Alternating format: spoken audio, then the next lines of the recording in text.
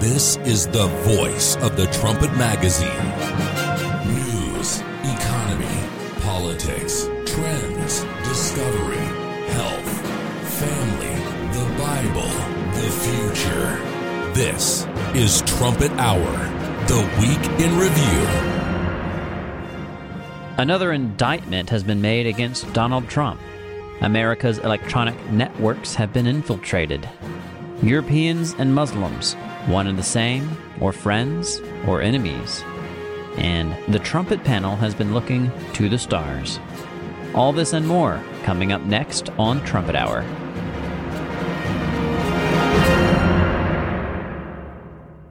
Welcome to Trumpet Hour this Friday, August 4th. I'm Philip Nice with our Philadelphia Trumpet Writers. In our studio here in Edmond, Oklahoma are Andrew Miller. Hello. As well as Josue Michels. Hello. At our studio in England is Richard Palmer. Good afternoon. And from our office in Jerusalem, we are joined by Mihailo Zekic. Good to be here. I mentioned Andrew Miller first, and Andrew, you'll go first this week with your update. You watched the Anglo-America region. Yeah, this week in the Anglo-American region, Canadian Prime Minister Justin Trudeau announced that he's separating from his wife. The Federal Bureau of Investigation in the United States rescued more than 200 human trafficking victims.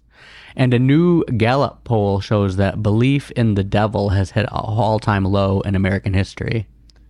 That's an interesting one that we'll need to follow up on in the future. What is the biggest story from Anglo-America? The biggest story, and it's one of these stories that it's huge and it's a historical context, but it's almost getting to be like a weekly occurrence in America, is Donald Trump was indicted for the second time in 3 months. Special Counsel Jack Smith, we talked about this on the program a couple weeks ago, but he sent him a letter saying he was under investigation. He has now actually formally indicted him, for questioning the results of the 2020 election. This is in regards to the January 6th insurrection probe. They're accusing Trump of stirring up violence at that probe, and so basically took the unprecedented step of indicting a former president and the chief Republican candidate for the upcoming presidential election for repeatedly expressing his opinion that the last election was rigged, stolen, or unfair. They're trying to, I think I saw one news article that like the last indictment, he was like, the maximum charge was like 103 years in prison. I actually think this one, they're actually trying to do like a maximum charge of the death penalty. So they're going whole hog, and we've actually got a video clip here. It's from Rachel Maddow, showing really kind of the angle that the radical left is trying to paint this narrative with. When you at home have a chance to read this thing, and you should, just to page through it when you have a quiet moment. Trust me, you have read things longer than 45 pages. This is double-spaced. You'll get through it. If you have a quiet moment to read this, and I hope you do, if you are like me, I think the thing that will jump out at you is the violence. Not descriptions of violence on January 6th, but the way Trump and his alleged co-conspirators talked about how violence was going to be part of this. How that was factored in to this alleged conspiracy in a way that these folks seem to expect. They're not charged with riot. They're not charged with sedition. They are charged with exploiting the disturbance that they apparently, allegedly, intentionally caused. They knew to count on violence. They factored it into their planning. That comes out in the indictment in a way that will keep you up. So yeah, as you just heard in that narrative there, it's basically saying that Trump was trying to stir up the type of violence that will keep you up at night, like violence that's going to overthrow the republic, and now trying to bring formal indictments and formal charges to bring him into court from. Although, as numerous people have pointed out in the past, actually including Joe Rogan this week, Joe Rogan's a popular podcaster in the United States, kind of a socialist, liberal in a lot of ways, so he's not your typical make America great again conservative. But even he is saying that the January 6th protest that Trump's being indicted for was actually a false flag against Trump, where it was CIA agents and FBI agents stirring up the violence, which makes a lot of sense when you think about it, because there were 100 Congress people ready to protest the vote on January 6th. Every time a congressperson protests it, it's 2 hours of debate. 100 protests, that would be 200 hours of debate. Giving states and journalists more time to investigate the election fraud. And so the radical left, the deep state, the Central Intelligence Agency, the Federal Bureau of Investigation, they didn't want these investigations to keep going. They didn't want these 200 hours of debate. And so by planting people in the crowd and stirring up violence, they just shut the whole thing down. Everyone that looked like they were even close to the violence could be arrested. That debate never happened. And so there was a number of people who made the observation, as I said, really, Donald Trump, he's being accused of trying to overturn the election, but his only hope of actually having the election overturned was to have the protest remain peaceful. And so to claim that Trump was stirring up the violence there's my Latin legal terms are bad. There's a phrase for that. It's like cui bono. It's like, who benefits? They're like, Donald Trump does not benefit from stirring up violence at this. The deep state benefits from stirring up violence at this, which means that Donald Trump is either very stupid, which is not true. His IQ is like in the 140s or something crazy like that. Like I said, yeah, he's a victim of a false flag. And so now that now they have that false flag, which they used to steal the last election, they can now use an indictment for the false flag in order to try to steal the next election. So the January 6th, it's just the gift that keeps on giving for the radical left, really.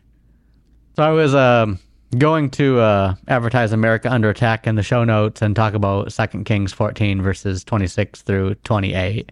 But since I do that every week, I thought I'd mix it up here a little bit and actually advertise another article. It's not a book, but an article from our editor-in-chief, Gerald Fleury, called America's Broken Judgment, that focuses more in on another prophecy in Micah 3, verses 1 through 3. And I said, "Here I pray you, O heads of Jacob, and you princes of the house of Israel, is it not for you to know judgment, who hate the good, who love the evil, who pluck off their skin from them and their flesh from their bones, who also eat the flesh of my people and fillet their skins off from them and break their bones and chop them into pieces, as for the pot and as for the flesh within the cauldron." Pretty grisly metaphor there about like human cannibalism and like chopping up people and cooking it in a cauldron. But it's specific to judgment in end-time Israel, or basically the judiciary in end-time Israel, the court system in America and Britain. In that article, America's a Broken Judgment, and it talks about like there were at least 60 cases brought against election fraud between the November 2020 election and the January 6th insurrection, and they were all thrown out of court. And just the deep bias in the justice system, and maybe we'll need to update some of that at some point, because it's. You definitely see that even more with these indictments against Trump. Like I said, this is the third indictment in 2 months. None of them really carry any legal water. There was the hush money payment that hasn't really gone anywhere. There was the classified documents in Mar-a-Lago, which hasn't gone anywhere. And now this one might be the worst yet, trying to basically charge Trump with felonies for exercising his First Amendment right to express his opinion that an election was stolen. But the judgment's just broken, and the way they're treating Donald Trump and his supporters in the Make America Great Again movement, metaphorically isn't very different from just like chopping these people up and throwing their flesh in a cauldron. How is belief in an actual, real evil spirit being at an all-time low? Going back to that Gallup poll you mentioned, only 58% of American adults acknowledging that there must be a devil. Why else would America be doing so many anti-American things? Why else would human beings, period, be doing so many anti-human things? I mean, there is a devil. Be logical. America's Broken Judgment shows some of that. That there is something unusual and powerful and anti-human going on in American governance. And I'll be the one this week to commend America Under Attack to our listeners again this week, partially based on what you've said here, but mainly based on an absolute bomb of an article, not on the trumpet.com, actually, tabletmag.com. It's called The Tablet. Tabletmag.com has published this week The Obama Factor. And I would really recommend our listeners look at that. It's a very long article, and some of it's irrelevant, but go through that and compare that to America Under Attack, AmericaUnderAttack.com. Compare that with this article, The Obama Factor, and you'll find things that Editor-in-Chief Gerald Flurry wrote a decade ago are being verified line by line by line in this article. If you haven't read it, make sure to read it, The Obama Factor, and be sure to compare it to America Under Attack, AmericaUnderAttack.com. So next we'll look at the region of Asia. Jeremiah Jacques usually covers that for us, but Josue Michels has been kind enough and capable enough to stand in for him. Josue, give us a little rundown of the main stories in Asia. Yeah, there are quite a few interesting ones, usually from Asia. For example, the digital ruble is now in circulation in Russia. It will be a new form of Russian national currency, more specifically a central bank digital currency.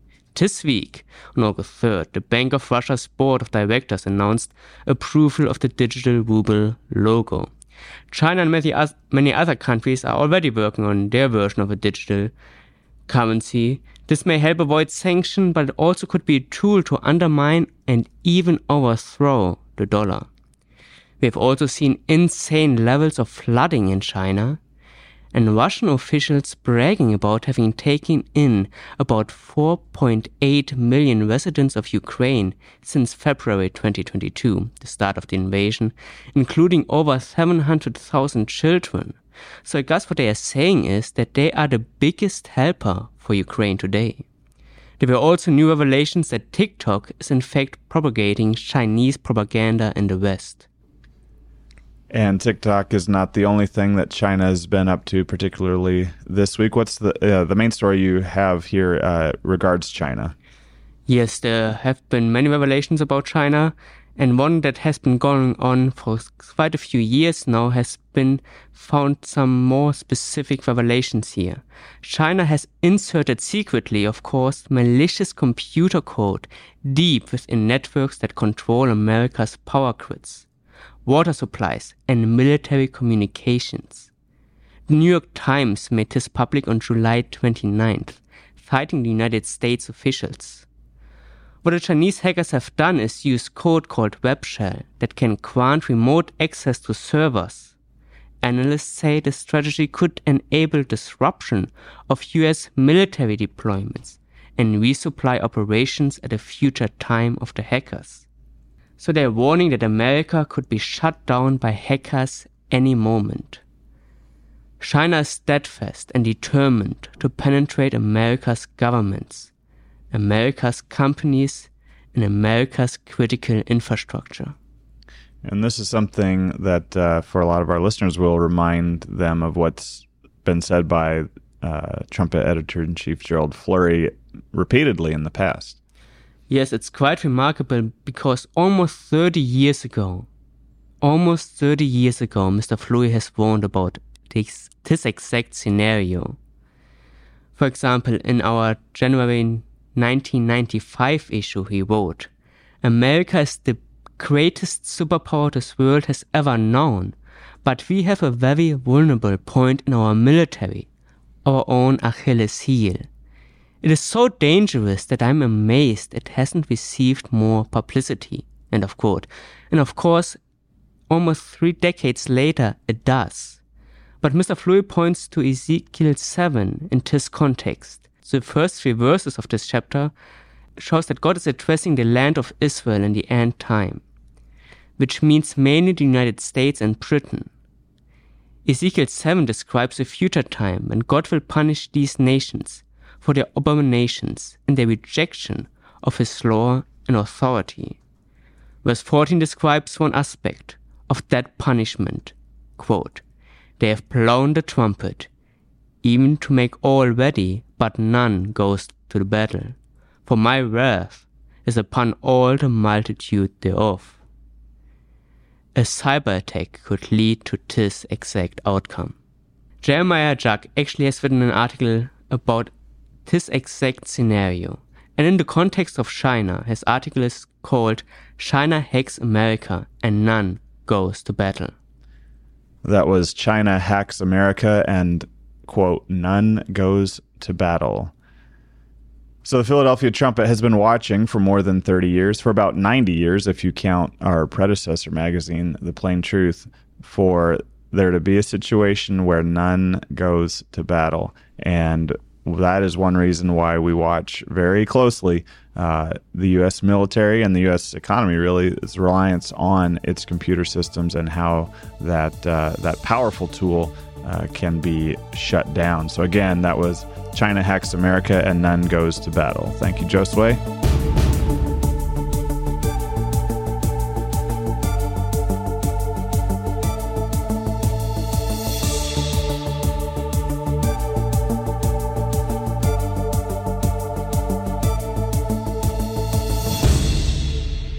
Welcome back to Trumpet Hour. Mihailo Zekic watches the Middle East region for us. Right now he's in Jerusalem before returning to our offices in England, where Mr. Palmer is. Mihailo, you've been watching the Middle East this week. Give us a rundown of the main stories you've been looking at.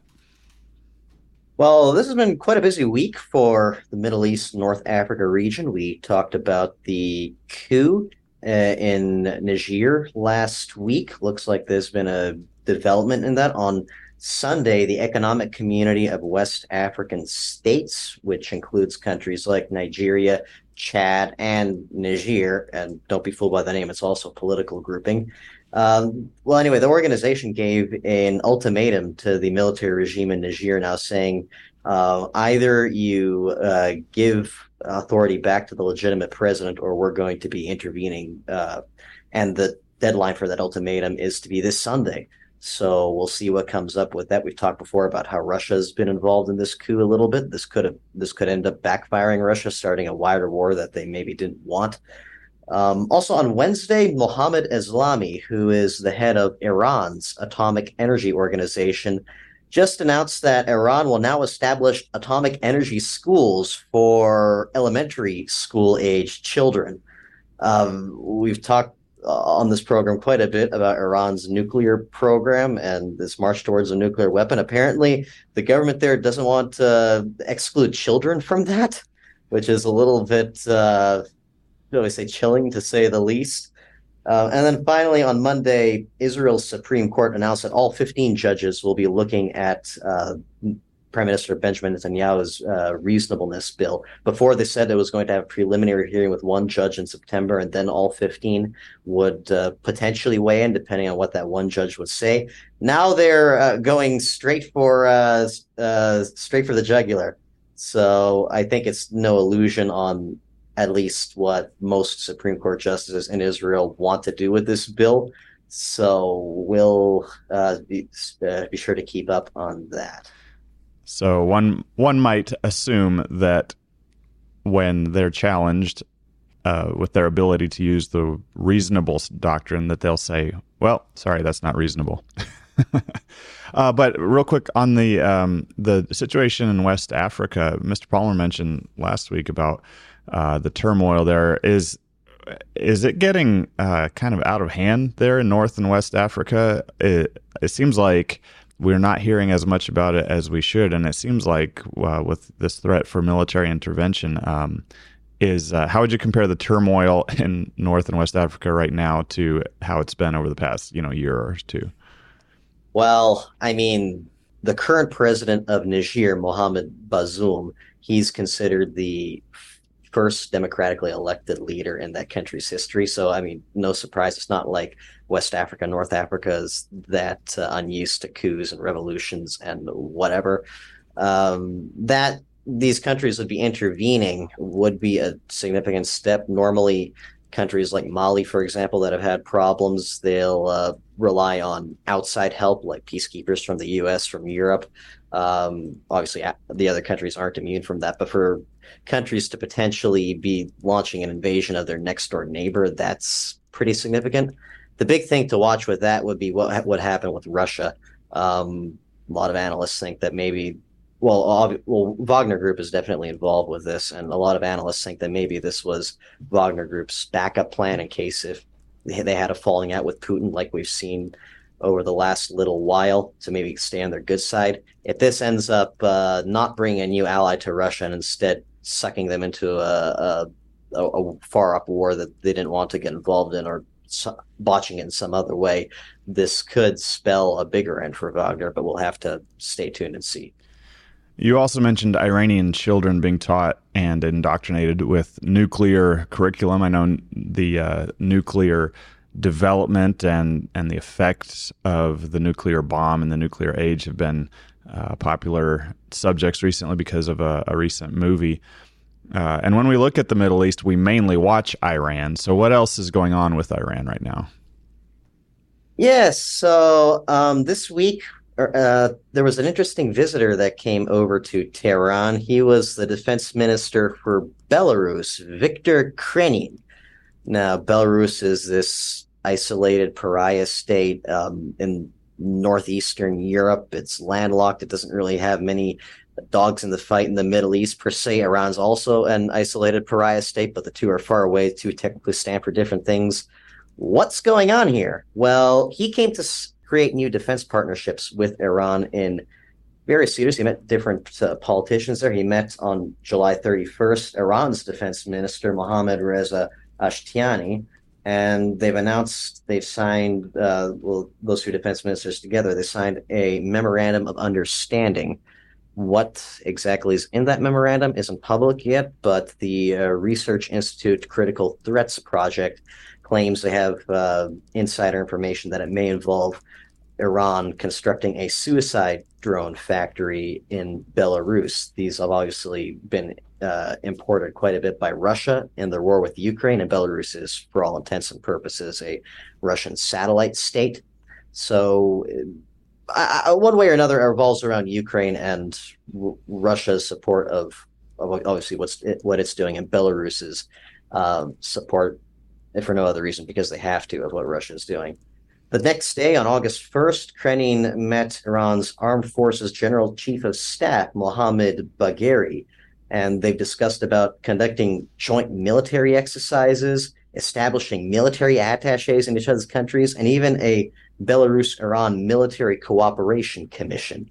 So considering these two countries normally, aside from the Ukraine war, don't really have much in common, this is pretty high-level discussions that are going on between these two countries. So give our listeners a memorandum of understanding, if you will. So Iran is working with Russia.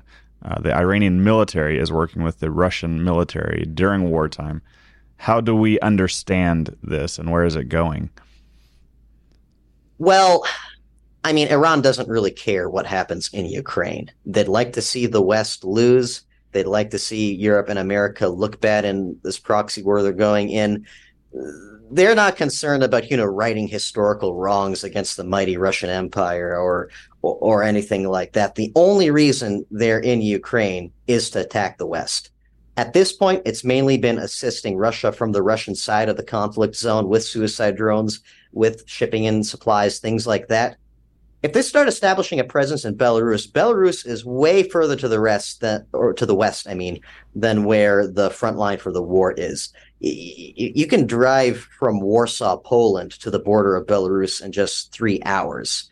That's a major European city that, Europe and Iran have obviously not been friends for a long time, but Iran is all the way on the other side of the Middle East. Sure, they sponsor terror attacks or that kind of thing, but it's not like Iran to this point could pose a direct military threat to Europe. With Belarus, who knows? This might be changing. Who knows what was in that memorandum? Who knows what military cooperation commission means? Will we soon start seeing Iranian troops in Belarus or spying stations, or Belarus helping smuggle Iranian defense intelligence into Europe? Again, it remains to be seen how exactly this will play out. But this is a huge provocation for Europe, and it'd be very, very naive, to say the least, if Europe wasn't paying attention to this and adjusting its plans accordingly. Here's a clip from a speech a European Commission President Ursula von der Leyen gave about 6 months ago about the war in Ukraine and Iran's involvement. Just a few snippets of it. We will extend these sanctions to those who militarily support Russia's war, such as Belarus or Iran. And of course, there's the topic to boost European defense capabilities as laid out in the strategic compass. For that, we all know that now we need to ramp up the production capacity of our defense industry, and we need to coordinate the replenishment of military equipment. So as you can see here, obviously we just played a few snippets there, but Europe is looking at what Iran is doing in Russia and linking it to one and the same. The Ukraine war is scaring Europe, and Iran's involvement in the Ukraine war is scaring Europe. It's causing Europe to militarize. It's causing Europe to put more trust in itself and its own armed forces to deal with these problems they didn't have to worry about. Now, if you want to go what the Bible says about this, a prophecy we go to often is Daniel 11, verse 40, talks about Europe and radical Islam led by Iran under the names the King of the North and the King of the South, heading for a clash. The rest of the prophecy, the context says this will start World War III. And it specifically says the King of the South or Iran will push at Europe. That word push could mean to butt with horns, like with animals. In other words, to provoke. It will go out of its way to really hurt Europe. We're seeing this with Iran getting involved in countries as far away and seemingly uninvolved in the Middle East as Belarus. Again, we'll see how exactly this all plays out, but we're seeing more and more of these kinds of push-ins, and not just militarily, but in many other realms. And eventually it's going to reach a breaking point, and Europe's going to be forced to take matters into its own hands and go after Iran itself. You mentioned the article, Iran and Europe heading for a clash of civilizations. That's Iran and Europe heading for a clash of civilizations. And that's on thetrumpet.com in the trends section. Go to thetrumpet.com/trends. Thank you, Mihailo. Now let's go to our next region, which is Europe. Mr. Palmer, what's been going on in Europe? We've had a little bit of drama at the Poland-Belarus border this week. There are a couple of allegedly Belarusian helicopters that crossed over into Polish and therefore NATO airspace. Poland has responded by ramping up troops at its border. And you've got to remember, Poland is in the midst of an astonishing military turnaround. They're in the process of doubling the size of their army, creating the largest land force in Europe, buying about 1,300 new tanks. So you're seeing a rapid militarization of Europe's frontiers. And then Europe's relationship with China and getting the balance right on that has been a fairly big thing in the news this week. So the Chinese vice premier met with the French finance minister last weekend, and they signed a whole bunch of trade deals. And then Italy is kind of in the process of pulling out of China's Belt and Road Initiative because they're basically saying it's too one-sided. China's getting too much. And China has responded by trying to persuade Italy to stick around because they're a key European partner in this. So this is something we talk about a fair bit on this show, the European-Chinese relationship. This is something that is prophesied very specifically that you would have these two work together. But you look at those Bible prophecies and it's much more of an equal partnership. If anything, Europe is in the lead. Something like the Chinese Belt and Road Initiative is something where China is very much in the driving seat. So I think a rebalancing where Europe plays a more equal role or a bigger role is right in line with Bible prophecy. And I think that's what some of the events of this week point to. What would you have us focus on this week? So it's a bit of a running joke, I guess, going back several years, that I tend to be a bit imperialistic on Europe's behalf on this show. I'll claim the widest possible definition of Europe. At first, that was just the geographic definition of Europe. There's a little bit of Georgia that's technically part of Europe. Then I realized that if you define Europe as being competing in the Eurovision Song Contest, then I can claim Israel and Australia. This week, I am expanding Europe's borders to 1 million miles beyond the planet Earth. The European Space Agency this week successfully took their first pictures with their new Euclid space telescope. And I think it's a telescope where it is less impressive than the JWST. And if it weren't for the James Webb Space Telescope, I think this would be gigantic and everywhere. And JWST stole its thunder, but it does something very different. If you're into photography or anything like that, if you're really into photography, you'll have multiple lenses. You'll have a zoom lens, so that if you're standing miles off, or the pitch has gone up into the outfield in baseball, and you want to get that perfect photo of somebody catching it, you need a zoom lens. You want to get right up close and close to the action. That's what the James Webb Space Telescope is. It's a zoom lens for zooming in on those distant galaxies. But you don't always want a zoom lens. If you're on top of a mountain and you've got this incredible view, if you're using a zoom lens, you're going to lose the vast majority of that view. What you want in that case is a wide angle lens. You want something that takes in a lot of the picture, so you can kind of recreate what it's like to actually stand on that mountain when you pass it on to someone. And that's kind of what Euclid does.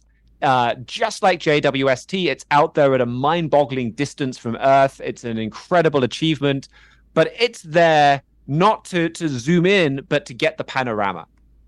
And so the idea behind the Euclid Space Telescope is that it would create a 3D map of it's looking at, I think, something like the nearest 10 billion galaxies to Earth.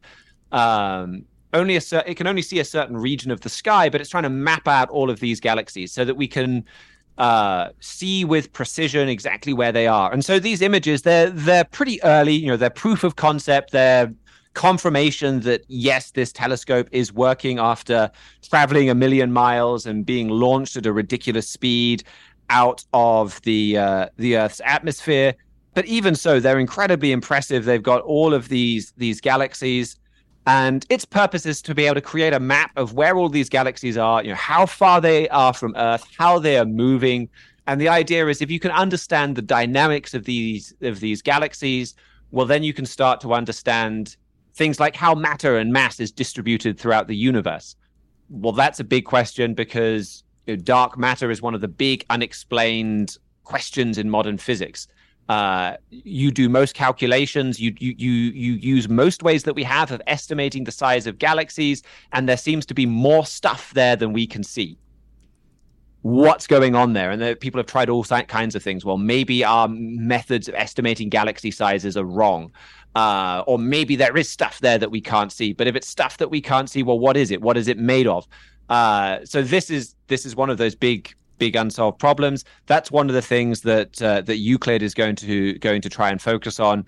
And I think in the process, it's going to produce some incredible panoramas for us, showing a huge range of galaxies, and it already has with some of those first images.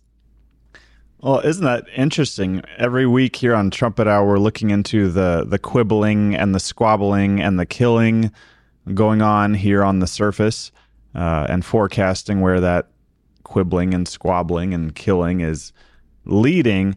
And yet, you bring us this exhortation to look to the stars, so to speak, not only because you have an interest and an aptitude in physics, but also because Trumpet Editor-in-Chief Gerald Flurry has emphasized, and even recently re-emphasized, the importance of looking up to the stars. Yeah, that's right. We absolutely do need to be looking up, and maybe it's something we need to look at trying to get on the Week in Review a bit more, perhaps. It is. You look at, if you get focused on what's going on down on the Earth, and you look at even just the first story that we had about Donald Trump being indicted. It's aggravating, to see people that believe that they can, a double standard of law. There's half of America. You believe they can break the law and then get away with it, and meanwhile then just keep indicting Donald Trump again. And you focus on these stories and the other stories that you talk about, and you just get frustrated. But looking up gives us the big picture, not in terms of just space, but time. That God has an incredible plan here, that at times we may feel aggravated with the news. but God is in charge, and even all of that news is going through a purpose, is being worked out according to a purpose that ties in with what's up, those stars and those galaxies, that God is creating a level of character in man so that he can then give man the power to go out into the galaxies and go out into the universe. And there is just an incredible future, and a future that's just not understood by religions of this world even. Something that's far more exciting than kind of just lazing around in heaven. I mean, that's maybe a bit glib, but it's still something that's dramatically more exciting. There's a universe that requires dramatic renovation.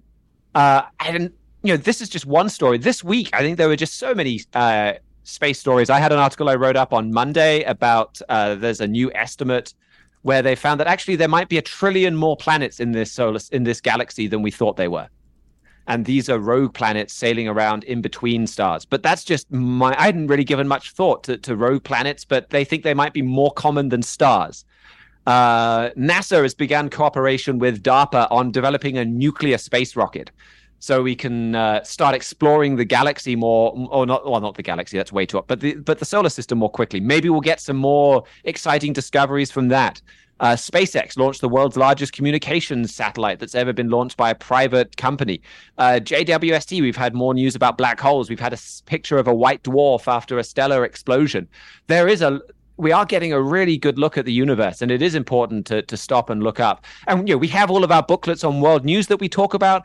We also have Our Awesome Universe Potential, which is a beautiful book in many ways. Physically, it is full of full-color pictures of the universe. We've got some absolutely fantastic pictures from Hubble and things like that in there that give you a picture of our future.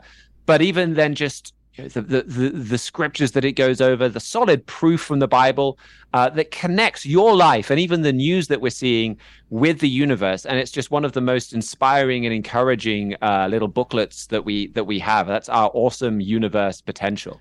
This is something that is exciting. We can hear it in your voice. And here in Edmond, we recently, just last night, finished the 2023 session of summer educational program, the youth camp, and the theme has been to look up to the stars, to look out into the universe. The theme was out of this world.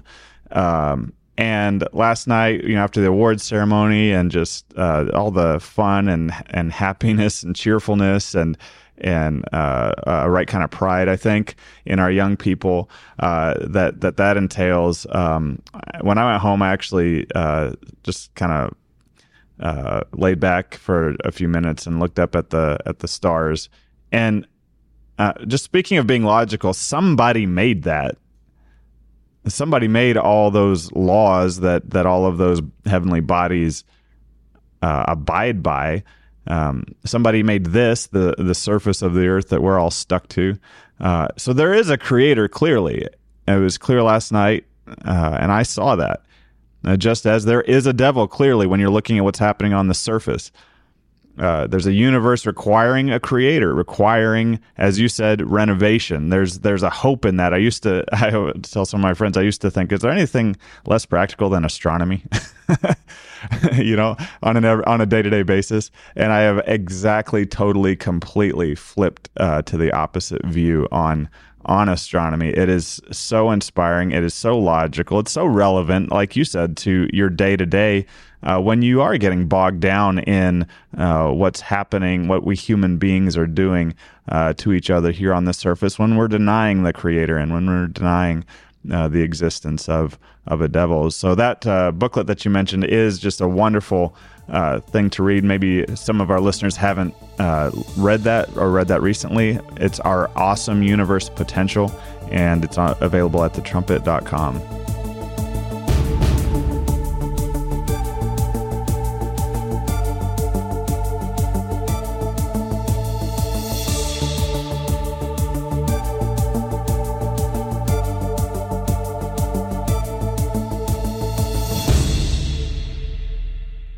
Welcome to our final segment this hour as we complete the week in review. Welcome to our roundtable segment where we pick one topic and discuss it with our trumpet writers. We have Andrew Miller and Josue Michels here in the studio, and online we have Richard Palmer and Mihailo Zekic.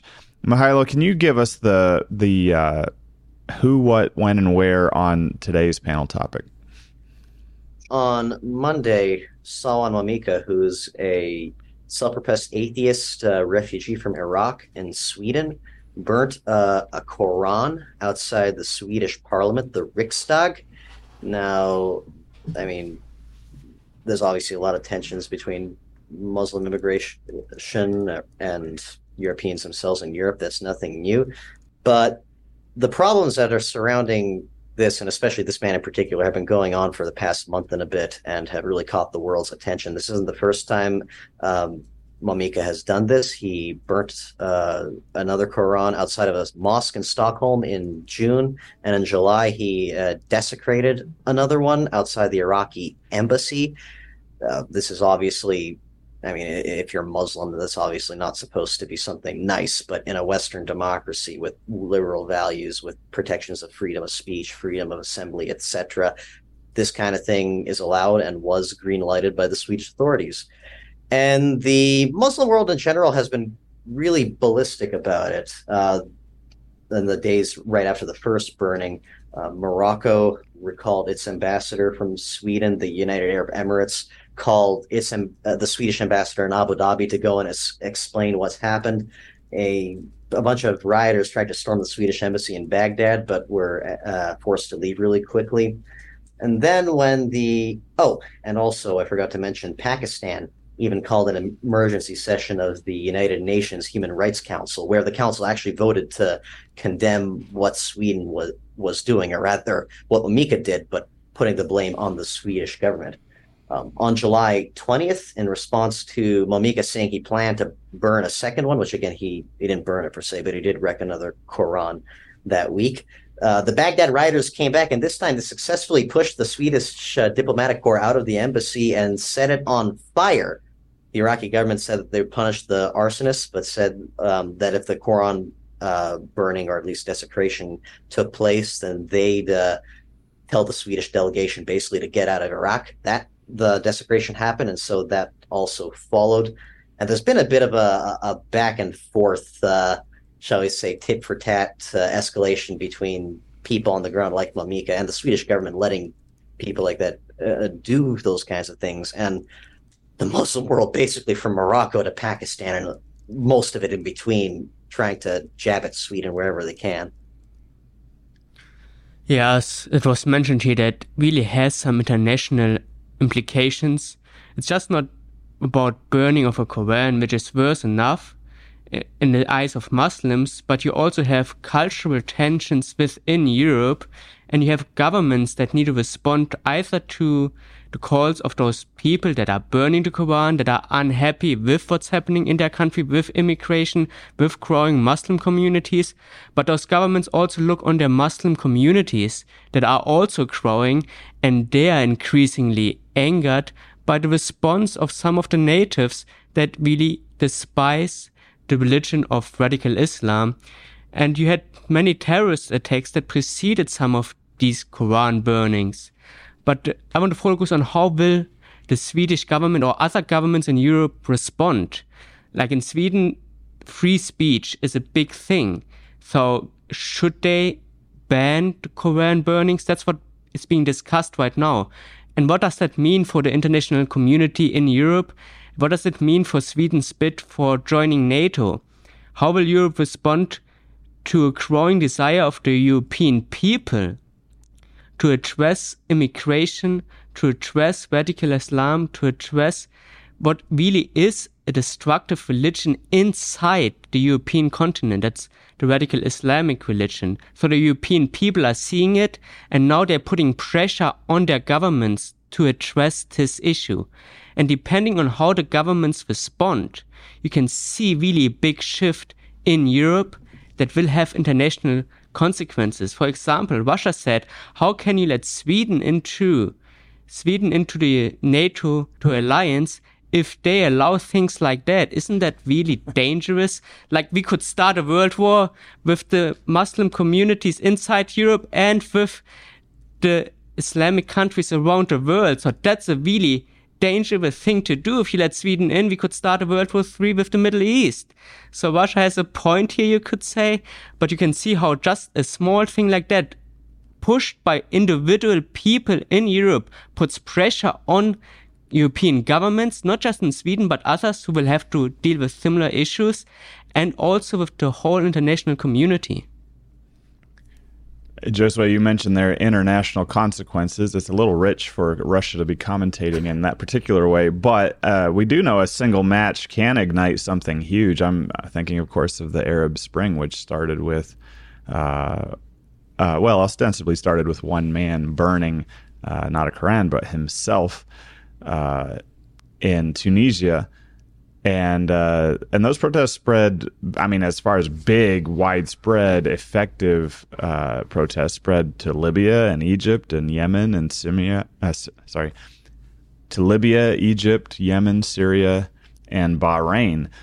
And we had overthrows. We had governments fall due to that spark. And as we know, a certain interference using the social media platforms and so forth.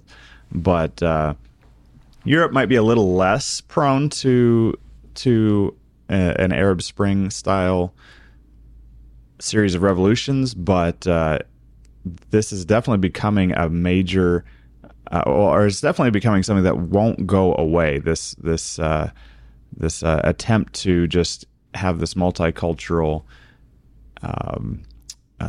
big happy family with certain factions that want to destroy and replace the multiculturalism. Yes. Europe seems to be finding that it's not working.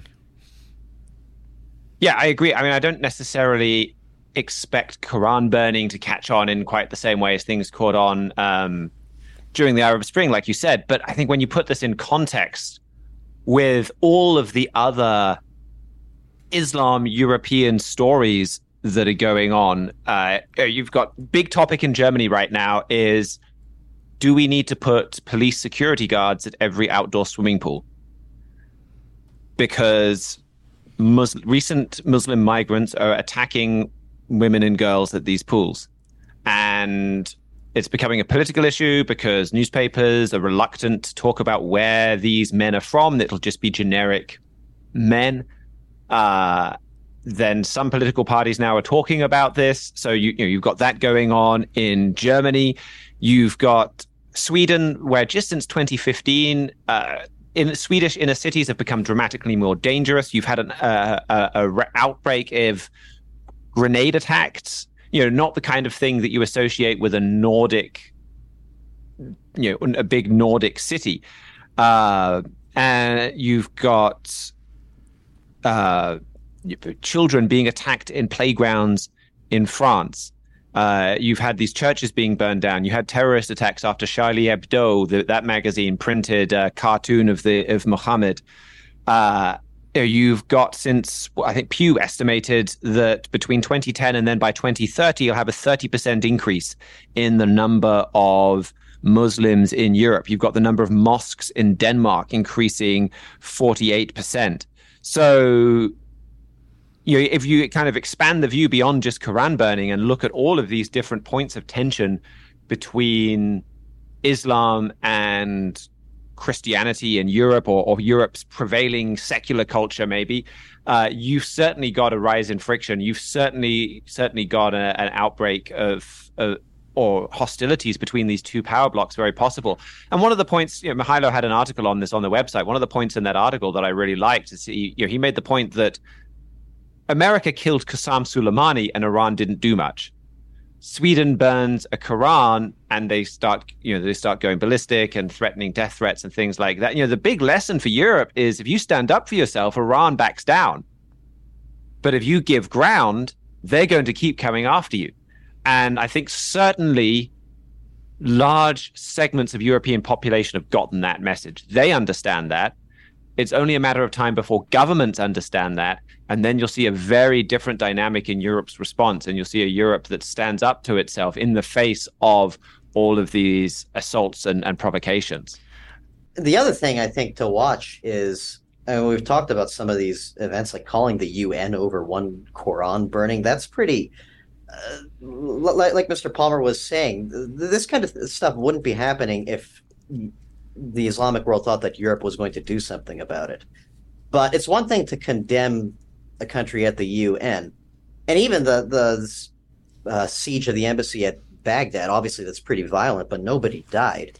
People could start dying because of this. We could be seeing repercussions of this for a long time, especially coming from Iran.